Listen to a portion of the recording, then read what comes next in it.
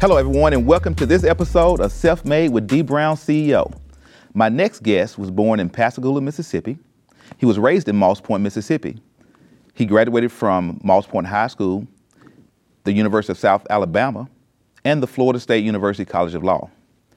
He is the managing partner of the Cochran firm Mississippi Delta, located in Grenada, Mississippi. In July of 2017, he was appointed as the first African-American Judge Pro Tem for Clarksdale, Mississippi. In May of 2020, he was named the first African-American Municipal Judge Pro Tem for Grenada, Mississippi. He's a very active member of the Bar Association, also the American Bar Association, National Bar Association, American Association of Justice, the Mississippi Bar Association, Magnolia Bar Association, Mississippi Association of Justice, and the Grenada County Bar Association.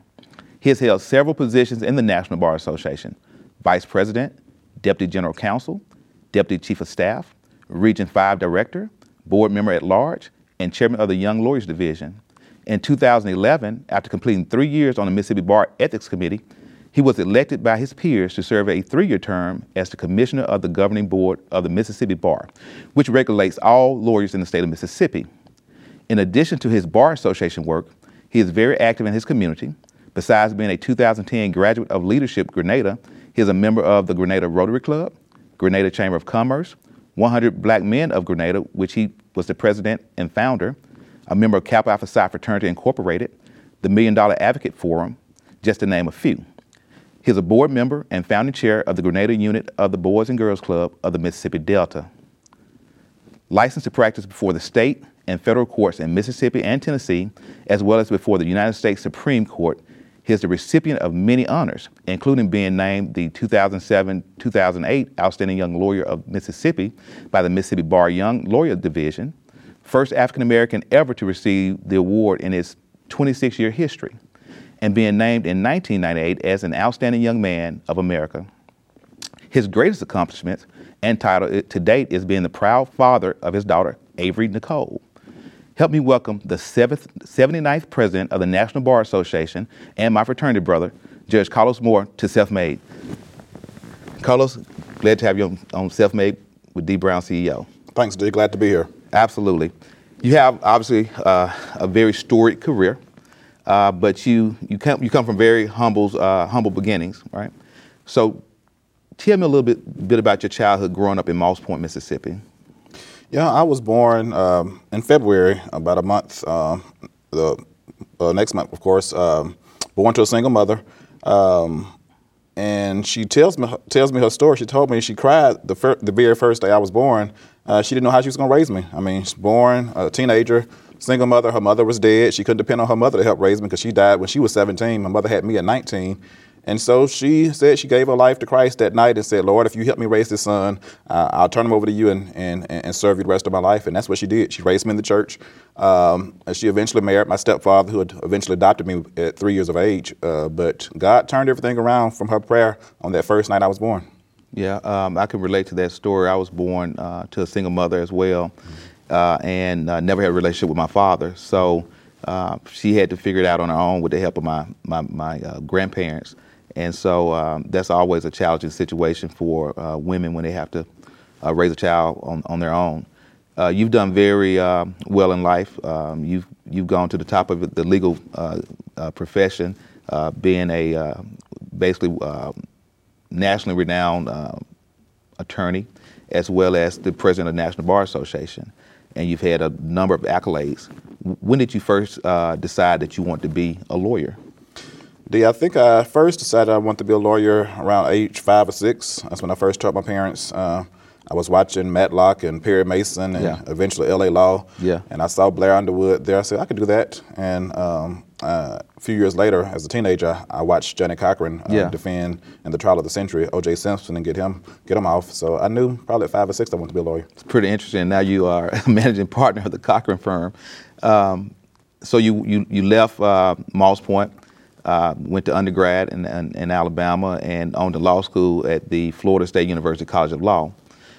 Tell me about your time at Florida State and what kind of challenges did you have going to law school? Because I do understand that you were a obviously first generation college student and law student.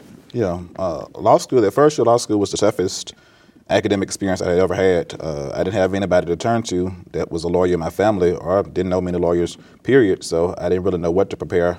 I think I made it through by making relationships and friendships with the upperclassmen, specifically the members of the Black Law Students Association at Florida State. They passed down outlines and notes from the professors that I had.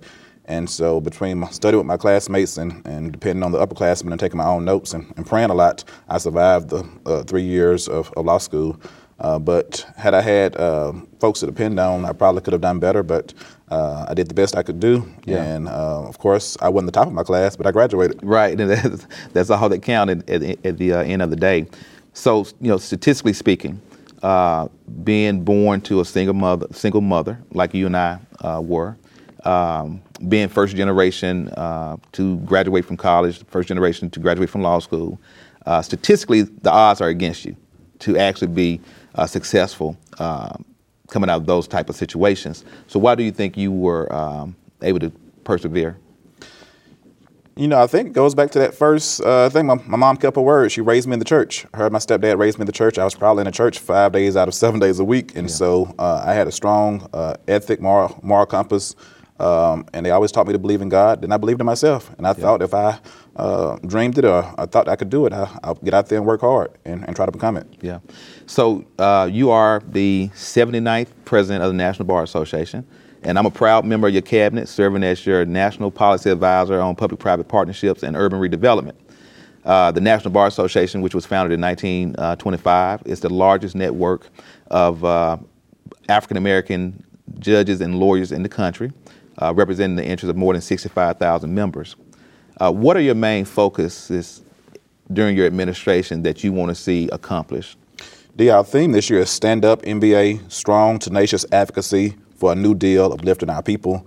And so right now we are intent on securing and advancing voting rights for our people. The Voting Rights Act was gutted about 10 years ago by the U.S. Supreme Court, and so we definitely have to have the passage of the John Lewis Voting Rights Advancement Act, the Freedom to Vote Act, and so we are fighting day in and day out. It's right now stalled in the Senate, but we hope springs eternal, and we'll keep fighting until we get what we need. We also need some criminal justice reform. We need police accountability. The George Floyd Justice and Policing Act is also stalled, but we continue to fight and push for that. We won't give up until some version of that passes our Congress. And so there are several things. We're looking at racial equity, dealing with the healthcare system. We know during COVID, some of the inequities have been pronounced, and we're fighting every day to make sure that our people get access to good healthcare. Yeah, and so obviously social justice, criminal justice reform, as well as the Voting Rights Act reform are all major topics of discussion, I think, around the country, and particularly a big interest to communities of color because there are some serious concerns there. Talk to me more about, on the social justice side, what do you want to try to push from an agenda perspective that you would like to see happen? On the social justice front, I think we have to stop having black men and women killed with impunity. We have to put some regulations in place. And so we're fighting for that. We're also this year highlighting the need for reparations. We're calling for it. I believe after 402 years of not receiving it, it's high time for us to get it. And so we're having a reparations forum in March in Houston. And we're supporting H.R. 40 that Congresswoman Sheila Jackson Lee is chairing. We believe reparations are not something that's far-fetched. We believe we can get it. We're going to make a strong case for it. I'm also about economic equality, economic parity. Dr. King fought for social justice, civil rights, and all, but he also had an economic parity piece. That was the fourth leg of his four-point agenda. And so we're focusing on doing things to improve the economic situation for black lawyers and judges as well as black Americans, period. So I have a venture capitalist, private equity guy that's advising us. We believe that not only is the traditional real estate method a good way to raise the economic quality of life for African Americans, but we believe if we get access to the venture capital world, the tech startup world, that we could really do some things to change the dynamics for African Americans. Yeah, so there's obviously a big wealth gap between African Americans and non-African Americans in this country. So that's something that I think we should really put a lot of focus on. I know that you are the judge pro tem in both Clarksdale and Grenada, Mississippi. How are you using that platform to make a difference in those communities? For my very first day on the bench in Clarksdale in July of 2017, I took down the state flag out of my courtroom because it bore the Confederate emblem. And since that time, I have started the Do Better ASAP program. It's an alternative sentencing accountability program where I encourage first-time offenders, youthful offenders, and nonviolent offenders to do better ASAP. And instead of giving them a traditional jail sentence or a traditional fine, I create a sentence that's going to better them as an individual and also help society. So I may have them to get their GED, complete high school, get admitted to college or a university, a trade school. I may have them to register to vote. I may have them to research and do my essay on the importance of a vaccine. I had one young lady that was afraid to take the vaccine for COVID. She did her research and found out it was safe and took the vaccines. Not only did that save her life, but she also didn't get a fine or her jail time. And so we're trying to do things to make people better and keep them out the system and have restorative justice, compassionate justice. So we temper justice with mercy. Right. And that's I think that's an important model for this country because sometimes the criminal codes as written don't always fit the circumstances. So there's typically when you just go by just what's written and you try to apply it, you know, across the board without any mercy or compassion or applying any of the facts surrounding the circumstances, it tends to end up in a lot of injustices and inequities and things of that nature. So I think that's very, very powerful work you're doing there. You're also the managing partner of the Cochran firm, Mississippi Delta. Tell me a little bit about your practice there, you know, what your focus is and a little bit about your firm. Well, I'm with the Cochran firm, so we have over 30 offices across the nation, one of the largest minority-led firms in the country. I do a lot of civil rights, police brutality cases, employment discrimination cases, representing plaintiffs, victims. We also do criminal defense and then personal injury. So those that just car accidents, trucking accidents type. Now, you also are an author, right? So you wrote a book entitled The Five Brothers, Our Successful Journey to Careers in Law and Medicine, and you did that along with 4 other close friends. Tell me a little bit about your book and where we can get it. Yeah, all of us had interesting stories. None of us had parents or anything that went to college ahead of us, so we first generation lawyers or doctors or judges, and so we became great friends, and we thought we would tell the masses how we became the successes. It was nothing special about us, and we felt like if we told them how we did it, they could do it too. Yeah. And so it's been a great journey. So as it relates to that story, what's the main takeaway from when you're trying to explain to someone why or how you became successful? I think they saw various circumstances surrounding us. Some were immigrants. One guy the doctor, he grew up in Jamaica. I mean, feeding pigs at 4 o'clock in the morning. I mean, he grew up very hard. His daddy was very hard on him. And you never would have expected him to be one of the most successful doctors in Las Vegas now. Another, his parents came from the Bahamas and Nicaragua, first generation American. And he's done well. Daddy was just a cook in the Navy or whatever. Nothing really special about him. But all of us, another guy had a single mother out of New York. Now, there was one with a silver spoon in his mouth. But yet and still his parents got divorced. And that sent him astray for a while. And he had to combat that. So all of us had our various journeys and our various difficulties and challenges. But we all were able to overcome those and become successes. Yeah. Well, you know, that's the interesting thing about it. So you had all these different variables, some from other countries, some from the U.S., some from, circumstances that were not necessarily depressed, but then some of you guys coming from, like I say, single mother household, poor communities, but in each instance were able to become successful. I think that it shows that in this country, that's possible regardless of the background that you come from. So I'm just a big advocate and supporter of pushing that to our young people, that it's not really relevant. Your circumstances that you come from are not relevant to your success or your ability to achieve success. When you were, after you were sworn in as the 79th president for the National Bar Association, Vice President Harris thanked you or congratulated you on a Zoom call. How did it make you feel? Made me feel well. She was our guest speaker at our convention. It was a virtual convention, and so she gave remarks from the White House. And I knew she would recognize the current president, but I didn't know she would recognize me as the upcoming president. And so she congratulated me on my election and my upcoming tenure. And I really felt honored to see that the first black lady to become vice president of the United States would recognize a guy from a small town out of Morrisville, Mississippi with 17,000 folks. Right. Now, you, as the president of the National Bar, you've done a lot of traveling, really trying to have a really big impact on your legacy as well as the missions and goals of your administration and the organization as a whole. You recently traveled to Africa and Ghana to meet with the president and other government officials. Tell me a little bit about that trip.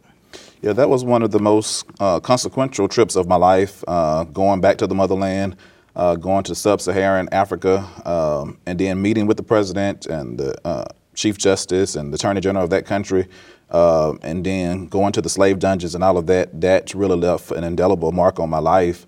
I'm trying to connect African Americans and Africans of people of African descent across the world together, and so that was one of the key cogs in my mission. And so he's asked us to come back home and invest in the motherland, specifically Ghana, and that's what we intend on doing. And then we're trying to not only seek reparations for African Americans, but for those victims of colonialism across the world. Okay.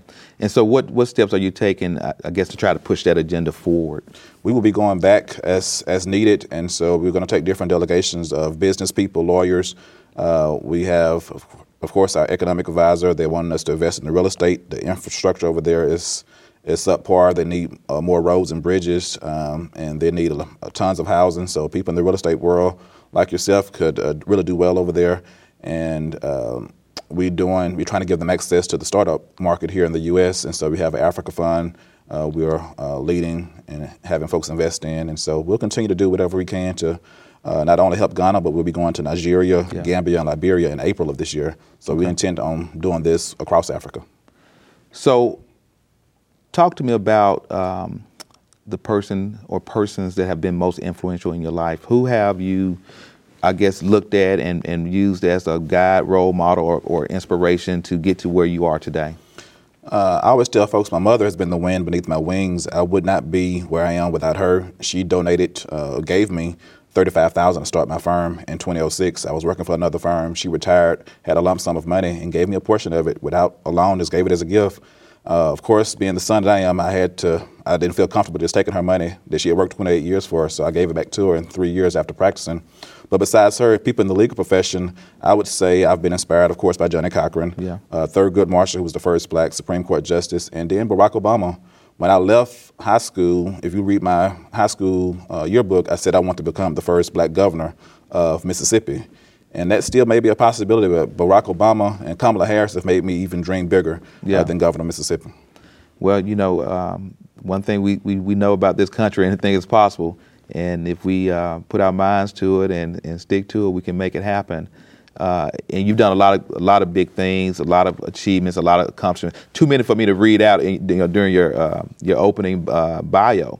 But out of all the accomplishments and achievements that you've had, what do you consider to be your biggest? My biggest accomplishment, I worked very hard to become president of the National Bar Association. I had to run 3 times, but I was intent on fulfilling that dream that I formed over 20 years ago. But I wouldn't even say that's my biggest accomplishment, being the first one from Mississippi in the 97-year history. I think my greatest accomplishment is being the father of Avery Nicole Moore. I mean, that is my pride and joy. And if I can help create a successful path for her to become a viable member of society, that would be my greatest contribution to society. Yeah, I think we all have that, the part of us that recognize and understand that that most important part of our legacy is being able to set our children up for success, putting them in a position to succeed. And so has she said what she want to be when she grow up? Have she talked to you about it? She is still considering it. She likes what I do as a lawyer and a judge. She also likes what her mother does as a nurse practitioner. So I don't know which one she's going to follow. I think she may create her own path. Yeah. She's very into music. She's a competitive swimmer. She stays in the mirror. She could be a model, so I don't know. Well, you know what? We'll put her in the Dee Brown CEO fashion show if she decides she want to start modeling in the future. I think she would love to walk the runway. Right. So let's talk about the future. What do you see in the future for yourself? Your term in the National Bar Association will be concluding this summer, right? Yes. And so obviously you'll be looking for the next milestone. So what do you see in the future? I really don't know. There are several paths I could take. I've had a few inquiries about becoming a TV judge.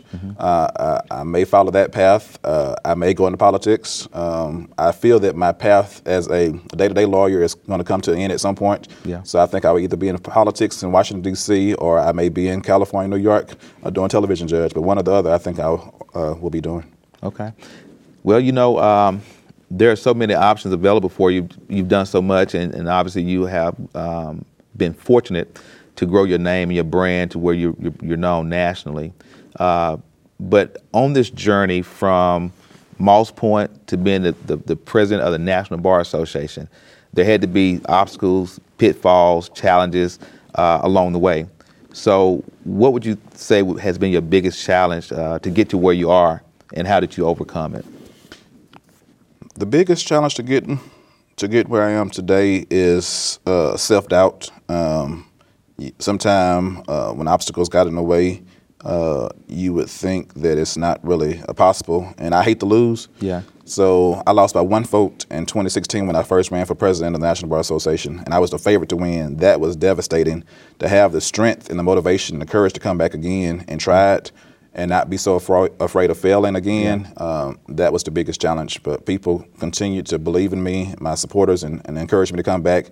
And then I did come back and lost convincingly the second time. And so, but to have the strength to come back a third time when no one had ever won on the third try, either one on your first or second try, your chances were gone. You would never become president.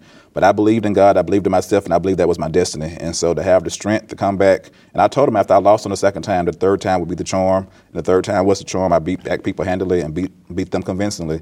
And so the biggest takeaway from that is never, ever give up. If you never, ever quit, you will win. Right. Well, I have a saying, and I'm not the originator of the saying, but I say it all the time. The person who thinks he can and the person who thinks he can't, typically both of them are right. So I say that to say that failures are part of the process.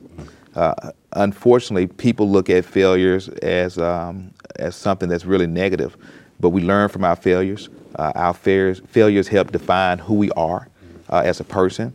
And those failures set us up for our next success.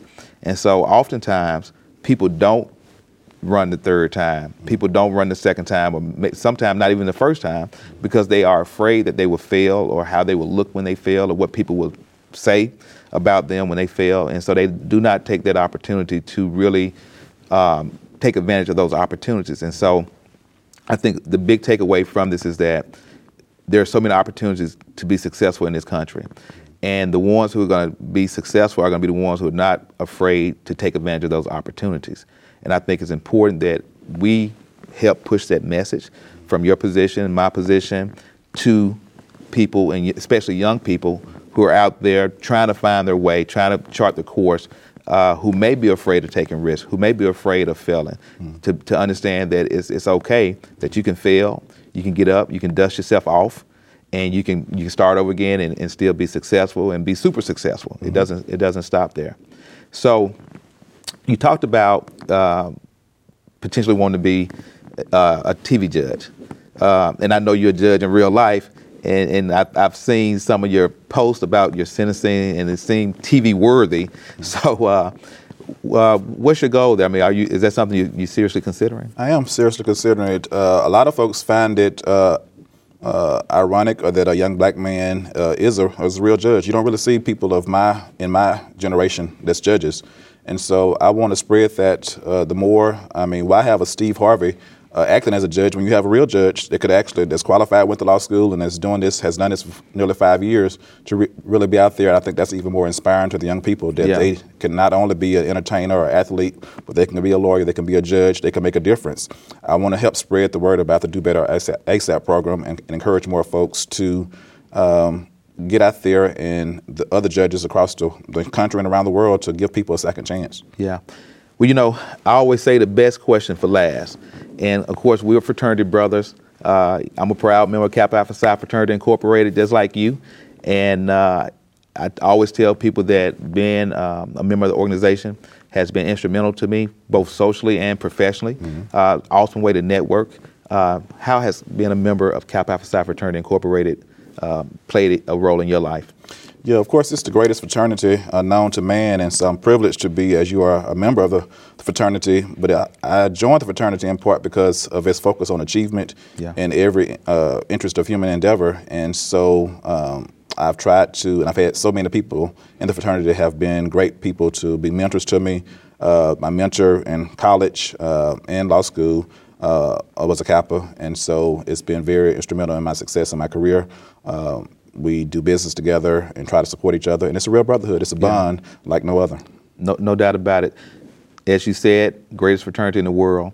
Carlos, I appreciate you being on Selfmade with Dee Brown, CEO.